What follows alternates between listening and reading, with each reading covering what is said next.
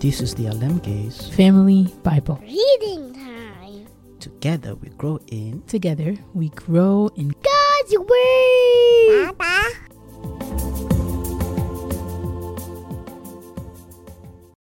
Psalm 44. Redemption remembered in present dishonor. O God, we have heard it with our own ears. Our ancestors have told us of all you did in their day. In the days long ago, you drove out the pagan nations by your power and gave all the land to our ancestors.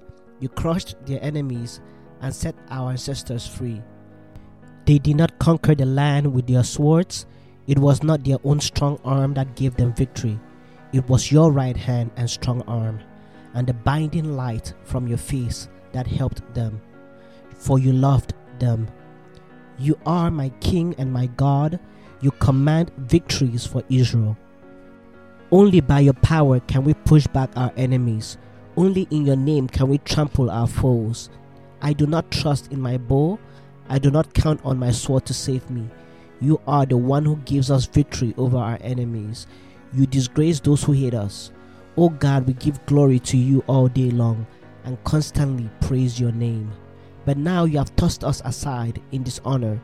You no longer lead our armies to battle. You make us retreat from our enemies and allow those who hate us to plunder our land. You have butchered us like sheep and scattered us among the nations. You sold your precious people for a pittance, making nothing on the sale. You let our neighbors mock us. We are an object of scorn and derision to those around us. You have made us the butt of their jokes. They shake their heads at us in scorn. We can't escape the constant humiliation. Shame is written across our faces. All we hear are the taunts of our mockers. All we see are our vengeful enemies. All this has happened though we have not forgotten you. We have not violated your covenant. Our hearts have not deserted you.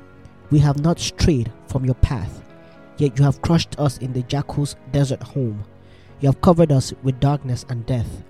If we had forgotten the name of our God or spread our hands in prayer to foreign gods, God would surely have known it. For he knows the secrets of every heart. But for your sake we are killed every day. We are being slaughtered like sheep.